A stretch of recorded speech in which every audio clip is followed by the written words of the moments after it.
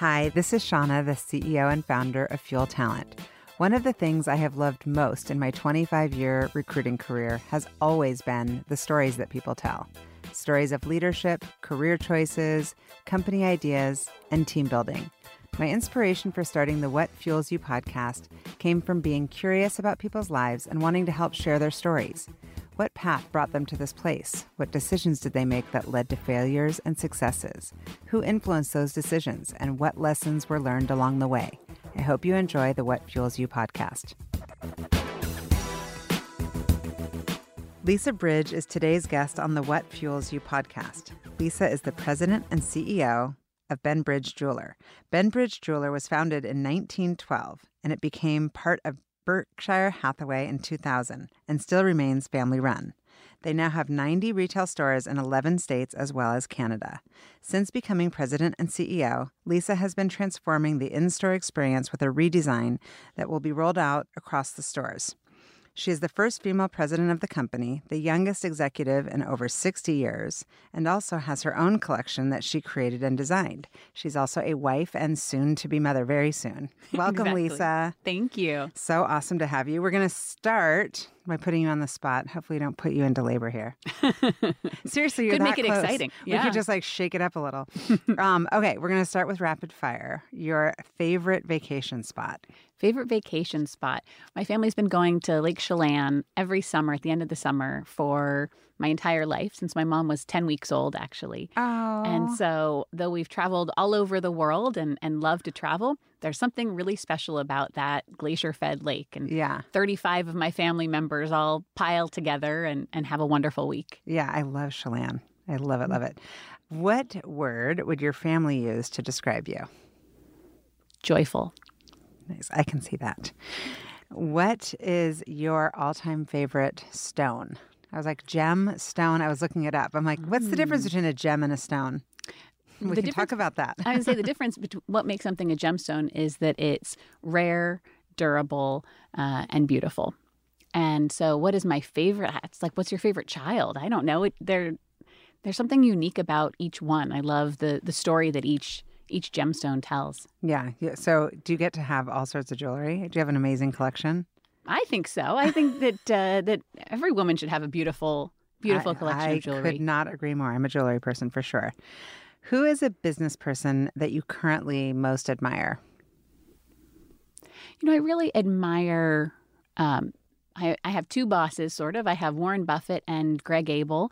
And getting to know Greg over the last couple of years has been a wonderful experience, and recognizing how accessible he is. I really appreciate that he is always willing to pick up the phone when I call. Mm-hmm. And I think a lot of people prioritize in different ways, but I appreciate that he prioritizes his team and being there for them and, being a great sounding board and support. Yeah. I want to learn more about what this has been like, the whole family-run business, but acquisition. It's an interesting balance. Yeah, I definitely want to learn more about that. What's the best movie you've ever seen? I'm a big musical fan. So my favorite musical is The Sound of Music. I love The Sound I'm a of huge Music. Julie Andrews fan. Yeah. Mm-hmm. Do you watch it over and over? I do. Yeah. Although probably the most frequently watched movie in our house is My Big Fat Greek Wedding. I love that movie. You're going to end up singing those songs, by the way, to your baby girl. 100%. Those are some of my go-tos with my kids. Those are awesome. What is the most popular item sold at Ben Bridge? What's the best-selling item? It depends on the store. You don't have an overall in e-commerce? I would have to look. That's an interesting question. Yeah. What do you sell the most of? What do you feel like you're known for? Is it watches? Is it rings? It's some of all of those things. Yeah. We're really lucky that we have, it goes across all those. Our heritage is in watchmaking. Yeah. So my great-great-grandfather was a watchmaker. And so we certainly have tremendous expertise in watches. But there's something really extraordinary about getting to be a part of, that engagement moment and a beautiful diamond. I can only imagine. Personality. That's got to be super cool. Yes. So tell me, because in researching this, and I told you this as we were grabbing a quick coffee before this, Your story just really resonated because I have my own personal experience in family business, having been raised as potentially the third generation executive if things had gone on for our company. And you've done that, but it seems like in researching your background that it's almost like you've been bred to do that from day one. You started out cleaning counters and doing everything at the company. Why you? Like, where are you in the birth order? You have siblings? I do. So, it's unique because both we have this family business and this family tradition, but I grew up with my parents telling me, find what you're passionate about and go and do that. Go be a productive member of society in some way. And so I didn't think I was going to come into the business. While spring breaks were spent crisscrossing LA visiting shopping malls, and we got a day at the end for Disneyland if we were lucky. But I thought I was going to be a classroom teacher. Oh, interesting. I loved kids. I, taught religion school. I was a camp counselor. I was a babysitter. I went to college and got my teaching certificate. So really thought I was going to be an elementary school teacher. And a number of experiences brought me back to the business. Yeah. That were outside of it. Take me back. So your childhood, you were raised in Seattle, and you're one of how many kids? 2. One of 2 kids. And where are you in the birth order? I'm the second. You're the baby. Do you have a brother or a sister? I have an older brother. Oh, so the same as me. How far apart are you guys in age? 2.5 years, 3 school years. Okay, interesting. My brother and I are 15 months. So those dynamics sometimes take on the role. Are you like the baby of the family, or are you, how sometimes birth order plays a role? Well, I think for much of my life, I followed my brother around, just looking for his approval and following his path. I, followed him to college. We both went to school in St. Louis. Yeah, I saw that. How'd you choose St. Louis? How did he choose? I guess he was the first one to choose. He was the first one. So it was on my radar. You'd have to ask him how he came up with it. But it was a great school for me. It was just a wonderful group of passionate and dedicated students who were really involved. I remember when I was selecting schools and you talked to people in different schools and said, what does your day look like? I remember being at one school on the East Coast and I said, well, I wake up, I go to class, come home, I hang out with my friends, I do a little work and I go to bed. And I went to WashU. And they said, well, there's this activity and there's that activity. And then I go to this and I'm involved in that. And some days on Tuesdays, I go to this dance class. And I said, oh, this sound like my kind of people. Yeah. Everybody was doing a ton of stuff. Everyone was very involved and really curious and had really diverse interests. Yeah. And it was the right size school for me. It was big enough. There was always something going on. Yeah. But also small enough that I was never a number. Right. And so when you were little, how would your friends have described you? Are they surprised to see the role that you're in now with Benbridge? I don't think so. I think it depends on when the friend is from. I think my friends in college who knew me as going to be a teacher, I think probably were more surprised than my friends who knew me growing up because I had a context for the business. Right. But I've always had a passion for things that sparkle and for the business. And that was what we did on summer vacation and holiday seasons. Yeah. I don't know who was buying a diamond from a 16-year-old, but somebody did. So first of all, tell us about Benbridge, because for Seattle people, it's obviously an institution. Everyone knows the company, but apparently we have people from like random places listening to this podcast. So tell us about Benbridge. Yeah, so Benbridge, we started in downtown Seattle 108 years ago. And as I mentioned, my great-great-grandfather was a watchmaker, and he had moved from Europe and settled in a little coal mining town in Altoona, Pennsylvania. And after a few years, the coal dust wasn't great for his health. And so he journeyed across the country following the railroad, setting and maintaining the pocket watches for train conductors. And Seattle was the end of the line, so he set up a small watch shop in downtown Seattle. Interesting. And in the store that's still there on... So it's about a block from where our store is now. We moved into the store at 4th and Pike, where we are now, when that building was built in the 1920s. So we're the longest standing tenant in that building. Yeah. We've been there since it was built. But before that, we were just a block up. Yeah. And what is your earliest memory of the business? So my earliest memory of the business, it's always been a part of our life. It's the conversation. Like going with Dad to work. Well, we would go with Dad when Mom had enough of us on a Saturday, and we would, sit and open up old jewelry job envelopes before we shredded them to make sure there wasn't anything left in the job envelope. Yeah. We got paid 25 cents an hour, and you got an extra nickel if you found anything. And actually, one time my dad left me at his desk. I don't know what he was working on. I think he assumed I would be drawing on his memo pad. And he had a memo pad that said, "From the desk of Ed Bridge, President." And when he came into work on Monday, he pulled out his memo pad, and the first page was normal. He tore that off. The second page, Ed had been crossed off, and I had written Lisa. That's awesome. From the desk of Lisa Bridge, President. And he went, "Oh, that's funny." And he took the next page. And I had gone through the entire memo pad. Oh, you're like, I am destined to be president of this company. Exactly. So there was some part of me that maybe always knew. Mm-hmm. And so when you were in college, you thought maybe you'd go on to be a teacher. And is your brother in the business? He was, but has gone on to build something of his own. I'm super curious because as I mentioned in the very beginning of our chat, that I come from a family business that went awry.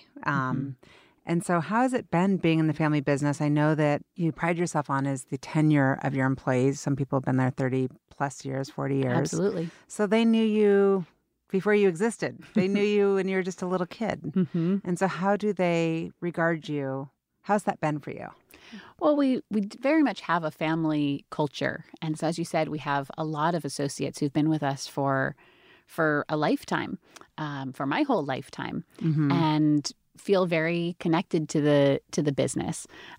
We had one associate announce in our operations committee meeting today, sharing after 43 years with the business that she's going to be retiring, and here's the plan for this year of how she'll transition out and pass on as much knowledge as she can. Mm-hmm. But it's somebody who absolutely has memories of me running up and down the shipping dock when I was a little kid, and so I feel very lucky that people, can both hold both of those in the same way. And so, I've seen it with, expecting a little one, and my husband Gilad always thinks it's funny that people refer to it as our baby. It's our communal baby, not just his and mine. Yeah. But it's very much a family, and we're lucky that it's not just the Bridge family, but there are a number of other families that have brought in spouses and children and cousins and relatives into the business. Oh, that's great. And so I think we've created something really special within the organization that people feel that connected and want. How have you been able to do that? Like, how would you describe your dad's leadership style, and how does that compare to yours? Well, my dad and my uncle and my great uncle and my grandfather all have always had an incredible passion for our people and a recognition that they make all of the difference, that it doesn't really matter any decision that I make. It's really all about the connection that our team has and their efforts. Yeah. And so, then they ultimately have that connection with the customer. Absolutely. Yeah.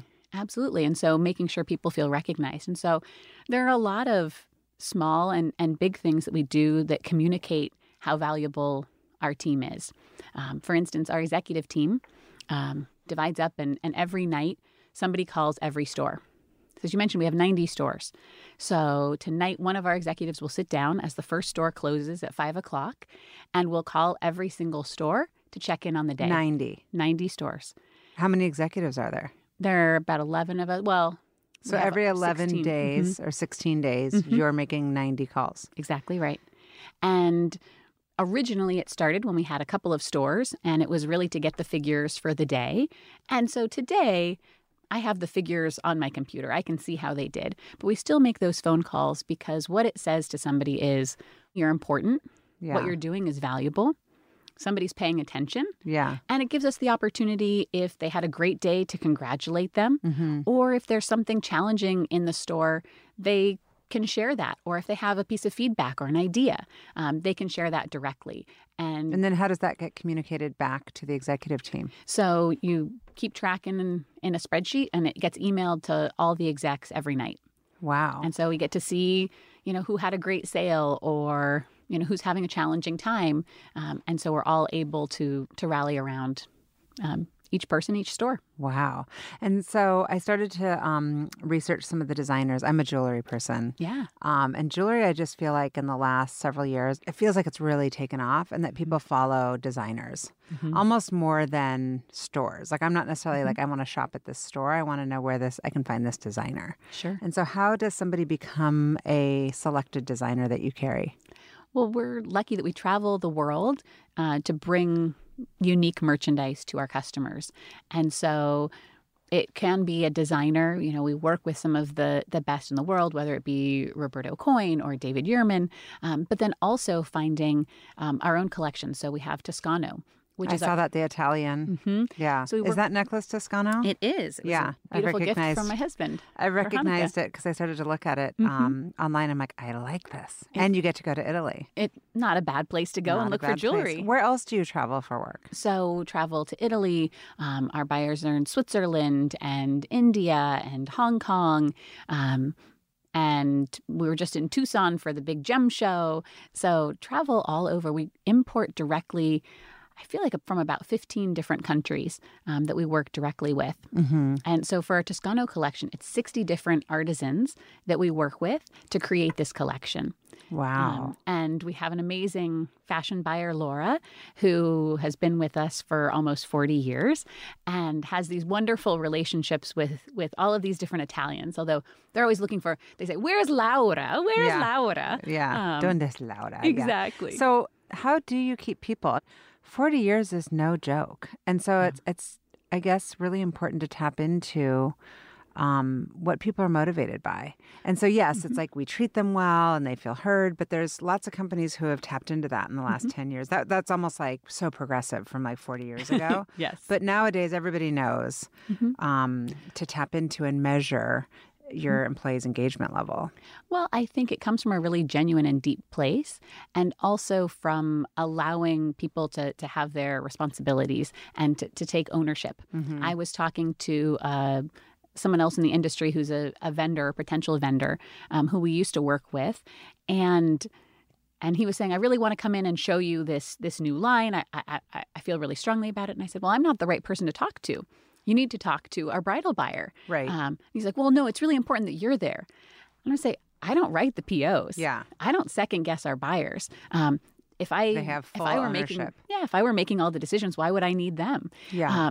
But to have people that you really delegate to in a meaningful way, that they have that sense of ownership over their purview, I think is really important to people. I completely agree. And when did the Berkshire Hathaway, I guess, acquisition take place? It took place in 2000, so 20 years ago. Okay. I didn't know that until I researched. How did that come to be? Was it just like a access to capital to expand, or like why was that important to the business? It was the right time for the business and for the family. And so looking for long-term, where was the right fit for the business that was going to make sure that the business continued to stay intact. My father had gone through a health crisis and looking at the future and unknown about, this next generation who was going to come into the business, and what's going to protect the business for the long term. And so looking at what those opportunities are, a lot of businesses that would have been interested in purchasing us would have taken us apart or moved the headquarters elsewhere, consolidated in some way, and really didn't want that to happen to our people or to the business. Weren't selling because there was a lack of capital or because, my dad and my uncle wanted to step away. It was really looking for that long-term stability in that partnership. And how has that partnership been? It sounds like they've let you really do your own thing and been really just incredible sounding boards and mentors. Berkshire is just extraordinary and very unique because they really purchase businesses that are well run, that they want to continue to run that way. When Warren purchased the business, he told my father, continue to run this business as if it's your family's only asset for the next 2 generations. And allowed him to continue to have the autonomy to build the business, invest in the business in the same way. And so I'm sure there was trepidation from our team. Huge fear. I think in some ways it was, and was very scary, but came with great reassurance from from my father and how this was going to play out. And we're lucky that people, believed in leadership to stick trust. it out and see how it would go. And really, the day-to-day business operations didn't change at all. Yeah. And how long have you officially been in the business? Have I been in the business? I think my official hire date was when I turned 16, is my official hire date. Before that, it was a bit more casual. So yeah. But when you got out of school and decided not to become a teacher right away and decided to move to Seattle, you came right home. And did your dad want you to have other corporate experience before coming to the family business? I've heard that a lot in family businesses. Like, go out, get beat up a little, and then come if you're still serious. Yeah, I think that there is definitely that philosophy from a lot of people. My dad wasn't too worried about that. Felt like we would learn enough coming in and working with him and working for our manager. So came back and had a real role in the business, and so I feel fortunate that I held a number of different positions that helped to shape my understanding. Started working full time in the store, and though I had grown up holiday seasons working in the store, working full time day to day is different. And so I'm really glad that I got to work in our Bellevue Square store and learn from an incredible team there of veteran sales associates, an incredible manager. And I knew that my time there was going to be somewhat limited. So I really used that time with a lens of learning. And what can I take from each of these incredible sales associates, and what can I glean from them that's going to take me the next step. Which of the jobs, aside from being president and CEO, have you enjoyed the most? Because I know that you've got a degree from Gemological Institute of America. Is that a prerequisite for which types of roles? So it's an important one to have that depth of knowledge in gemology. And so it was key in transitioning from being in the store to working in our merchandising department. And so having that understanding of what am I really seeing, and being that knowledgeable authority. I'm not sure that there's anything I could have done in 6 months that would have moved my career forward faster than going and devoting that time to really understanding gemology, understanding diamonds, understanding gemstones. And what did you learn? Like, what could our listeners take away if there's just like, here's a quick Cliff Notes on what to look at? I mean, obviously there's the four C's. The four C's for diamonds. What else should people be looking at? I think the most important is really trusting your eye and trusting what speaks to you. And so when you're looking at two diamonds, even if they have the same four C's, they can look entirely different. If you filled this room full of all 5'8" blondes with blue eyes, they wouldn't all look like me. Even though on paper, maybe they should. And so the same thing is true when you're looking at a diamond or a gemstone. There's going to be one that just speaks to you, just like an individual person speaks to you. And so to trust that instinct and not necessarily go by a piece of paper or a statistic. It's what's beautiful to you. Yeah. It's interesting because before I got engaged, it's almost like anything. Like once you start, I'm looking for a car, and then you're focused on cars. Or like now you're in baby mode, you're like, okay, cribs, But when I was in kind of ring mode, I wanted I don't even know how to describe it, but I wanted like tapered baguettes on the side with a single solitaire in the center, which beautiful and classic, which is very classic. But now then I had it redesigned like 10 years later, a little bit more vintagey, kind of like lots of little diamonds all around it. Beautiful. So I guess what I'm asking is, there really are trends, right? So what's the current trend in diamonds as far as engagement rings? So what's popular in engagement rings right now are lots of things, anything that's going to be a little bit unique. So we've seen a great resurgence in fancy shaped diamonds. So fancy shaped diamond is anything other than a like round a pear? diamond. Sure. A pear. Old school. A cushion, even a marquee, any kind of a shape other than round has grown. I mean, rounds are still by far most popular, but we've seen a great growth in fancy shapes. Also in color, whether it be colored diamond or a colored gemstone, or some kind of a tweak to an engagement ring. So we launched a new bridal collection and a bridal experience last year called Bella Ponte. meaning beautiful bridge, and they're beautifully designed. Our bridal buyer, Angela, did an incredible job of designing them. But if you say, gosh, I like this, but here's how I want to tweak it. We introduced hologram technology into our stores so we can show you what that ring would look like. Oh, that's awesome. It's incredible. Like 3D. You can zoom in, turn it any Did you direction design you want. that or did you buy it from another company? We have a wonderful partner that developed the technology. Wow. And actually, the original technology, the hologram, was the same person who did the hologram for the Michael Jackson show in Vegas. Oh, that's awesome. And so it's incredible technology. And if after we've redesigned your ring, you say, yes, that's my ring, I can send you home with a little cone to put over your cell phone that you can, while you're waiting for your ring to be made, show your friends your ring in That's hologram off your amazing. phone. That's super cool. So how does that compare to maybe 8 or 10 years ago when Blue Nile and these other companies were making a play to, have that experience of trying on the ring at home?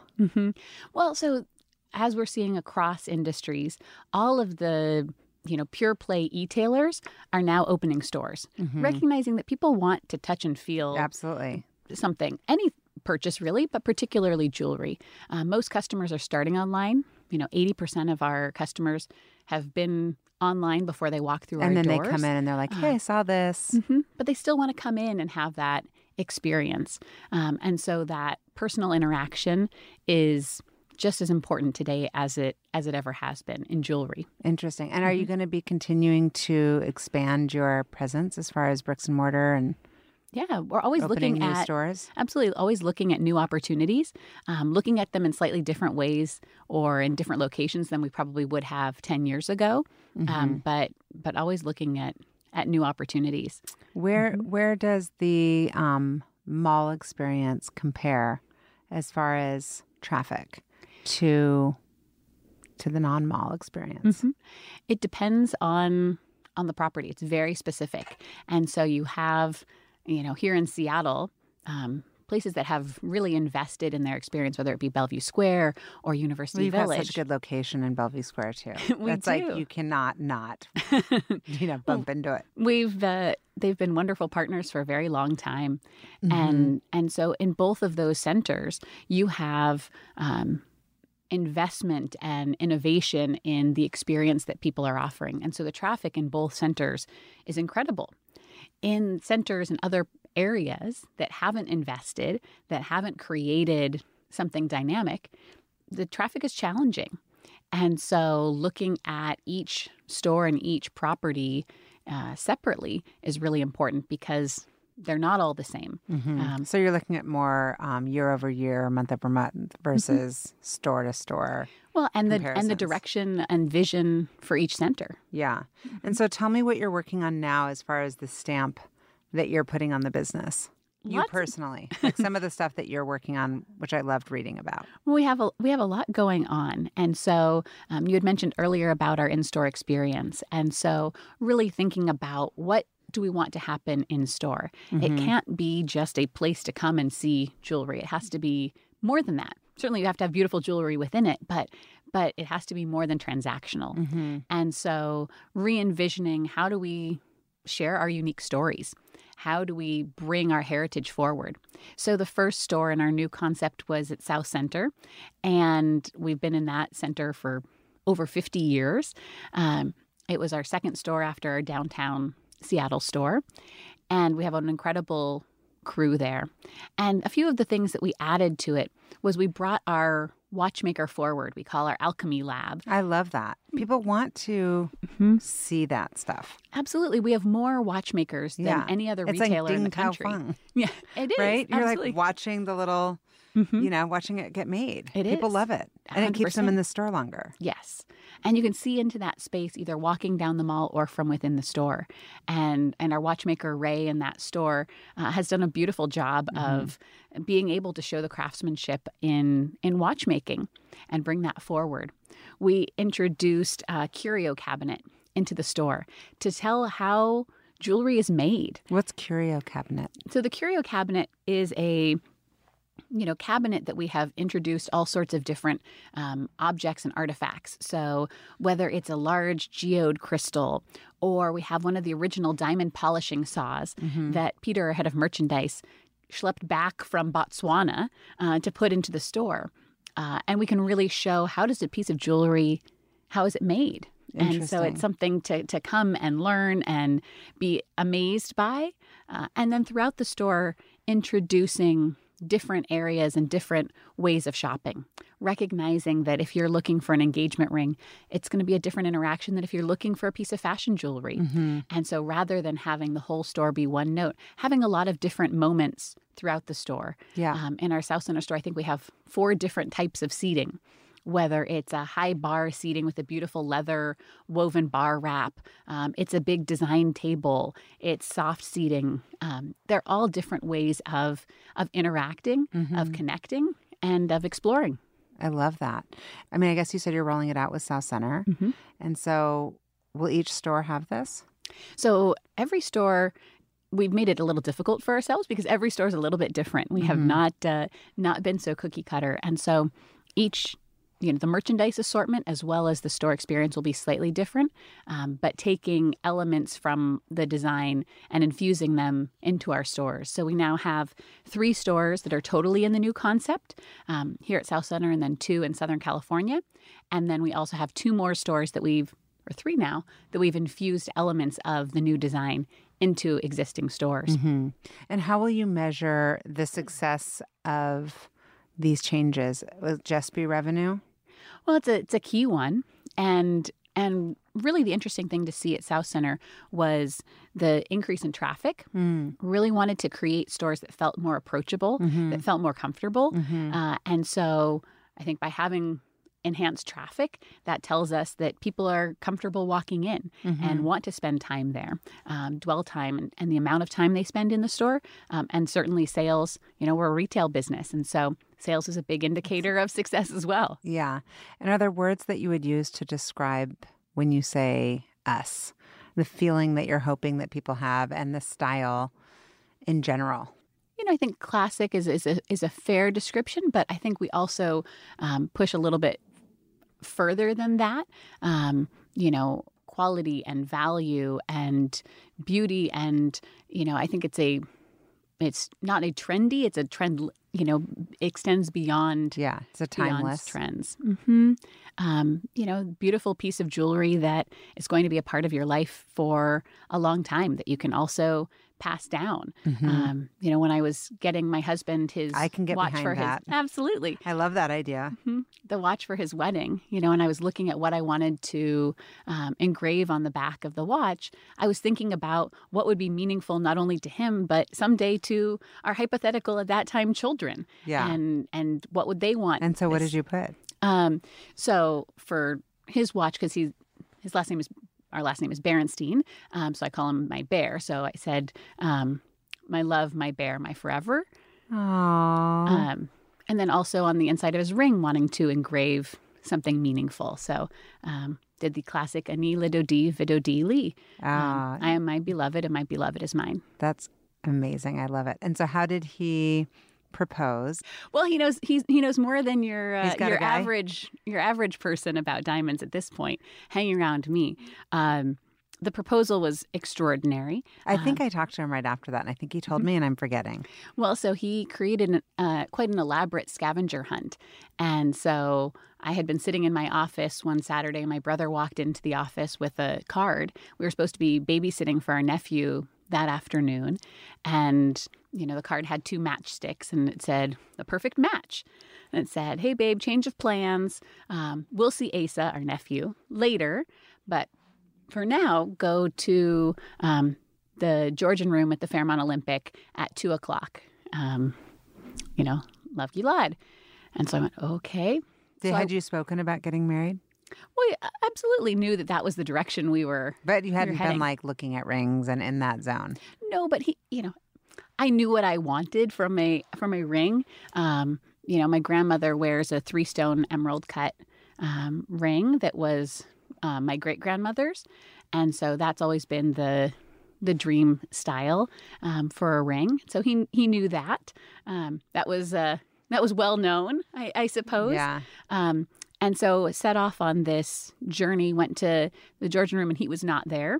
but two of his closest and two of our closest girlfriends were there, and had tea with them. And they sent me then on to my nail parlor where two more friends were sitting there, and who then sent me on to a restaurant we had gone to and had gone champagne tasting, where two more friends were sitting there, some of which flew in from other states to surprise me. Oh my gosh, this is incredible. It was truly incredible. And then the last card said, "You are my bucket list." Oh my gosh. And said, meet me where we went on our first date. Can't wait to see you there. So I walked in and walked up the stairs, and in perfect Hollywood moment, he just turned around with 2 glasses of champagne and proposed there. And then we went to my parents' house to go tell them the great news, and the door opens, and of course there's all of our friends and family waiting to celebrate. Beautiful story. It was That's magical. It was magical. Absolutely. That is so magical. And so the ring. He got from. So it was the grandmother's hand down. No, my grandma has her own vision for the ring that she wants to give her 3 sons each a diamond. Yes. From that was their mom and their grandmother had worn. But it was beautiful. It is a beautiful 3-stone emerald cut, and my brother helped him pick the center diamond. And to make sure that nobody knew what was going on, he knew that they couldn't meet at the office. They couldn't meet in a store. They couldn't meet at our house. So they went to Gilad's empty condo at the time, since we were living together. I think sat down on the floor and looked at diamonds, in whatever lighting was in his old condo, to pick out the perfect diamond. It is stunning. And I know that we're not on TV. We're on a podcast, but I'm just telling you, listeners, if you ever get a chance to see this ring, it's absolutely, absolutely beautiful. So a couple of more questions, and then I'm going to let you go. How has this role for you as president and CEO of the family business been different than you expected? It's a great question. I think at the beginning, the biggest surprise was how quickly every hour pivoted in terms of what was needed of me, in terms of the conversations I was having and the challenges that came so quickly. And so to pivot from a conversation about a new beautiful piece of merchandise and a new line that we're considering, to then going to a financial meeting, to then talking about 401k and benefits and how quickly each time you have to pivot. Touch everything, right? Mm-hmm. And what are you working on as a CEO as far as your weaknesses or your blind spots? One of the big changes that took place over the last couple of years with me stepping into this role were going from, for the last 2 generations, having co-CEOs, having 2 leaders, to now it just being me. And so one of the areas that I've really focused has been on building and developing my team and making sure that I have the right people and empowering the right people and giving them the tools, hopefully, to be successful in taking on more, because I'm asking more of them, because I can't be in as many places as 2 people could be. Yeah. And particularly as a new CEO. And so making sure that I am spending as much time as I can developing my team and encouraging them and then also getting out of their way and letting them run with their vision and with their passion. Yeah. What kind of qualities do you look for when you're hiring people? Well, I look for somebody who is passionate, who is dedicated, who is driven, but really wants to work as a team and really wants to develop their people, because we learned very early on as a business that one person can't do it all. And so somebody who wants to invest in their team and wants to help them to develop. And as I'm putting together my team, making sure that we have diverse skills and backgrounds. And so right now we have a really lovely balance on our executive team between people who've been with us for 25, 30, 40 plus years and people who've been with us 2 to 5 years and who bring their subject matter totally different experts. Perspective. Yeah. And trying to make sure that this group works really well together is essential. Yeah, that's a whole huge other challenge, right? Mm-hmm. Just old school meets new school mentality, approach. Mm-hmm. How much emphasis are you putting on your social media and kind of how you market the company? Because you're looking at a different generation. Marketing has certainly changed, and how we market, how we share our stories, and so trying to add a uniqueness to our brand and who we are and how we represent ourselves in the marketplace, and how do we tell those stories in a rich way. And so whether it's something like reassessing we've done catalogs for years and years and years and going, okay, well, does print media still make sense? We decided it does, but in a new way. And so put together, we now have twice a year our Timeless magazine that is, editorial, that is stylized and can tell the richness of our stories in a way that we weren't before in a simple, look at this beautiful ring, don't you want it? Well, I like when I looked online that there's also stories behind the designers and the sourcing and kind of their origination. Absolutely. I mean, people been seem to be much more attached to understanding who they're buying from, what the story is, and also how much pushback are you getting on people asking about where you're sourcing diamonds? Well, this has been something that we've been doing for a long time. And so you see people now talking about responsible sourcing and tracing things back. But we've had our Ikuma diamonds, our Canadian diamonds, for the last 18 years. And throughout that time, you were able, and you continue to be, you can trace your diamond back to its original mine of origin. Wow. The date that it was polished and the original rough weight that diamond was. You have the full story of this diamond. And to be able to share the incredible stories of diamonds coming out of, the subarctic, and the care that goes into protecting this pristine land. I have been there and seen the extreme lengths that they go to protect the environment and to create jobs in an area where there really weren't any jobs before, and really high quality, high paying jobs and education and an industry that will extend far past the life of the mine, and a place where when they started to mine there, they also started with the end in mind. What does it look like when we leave? How do we make sure we return this place back to this pristine environment when we're finished here? It's an amazing story that we need to continue to tell. You should feel really proud of that. And so how do you utilize your board? My executive team? Well, do you have a board of directors? Not really. Not really. No, I mean, So what role are the family members playing that aren't involved, that, your dad, your uncle? So my dad, my uncle, and my grandfather are all chairman emeritus, and so don't have an official... They're not operating roles, but they're but they're overseers. a wonderful, wonderful sounding board. I feel very lucky that I can call my dad and get his perspective. And I think my grandfather has been more engaged since I took over than I think he was beforehand, wanting to know what's going on. Real estate has always been his passion. So wanting to hear what's happening with the different landlords and in different centers. And so I have unbelievable support and perspective from them.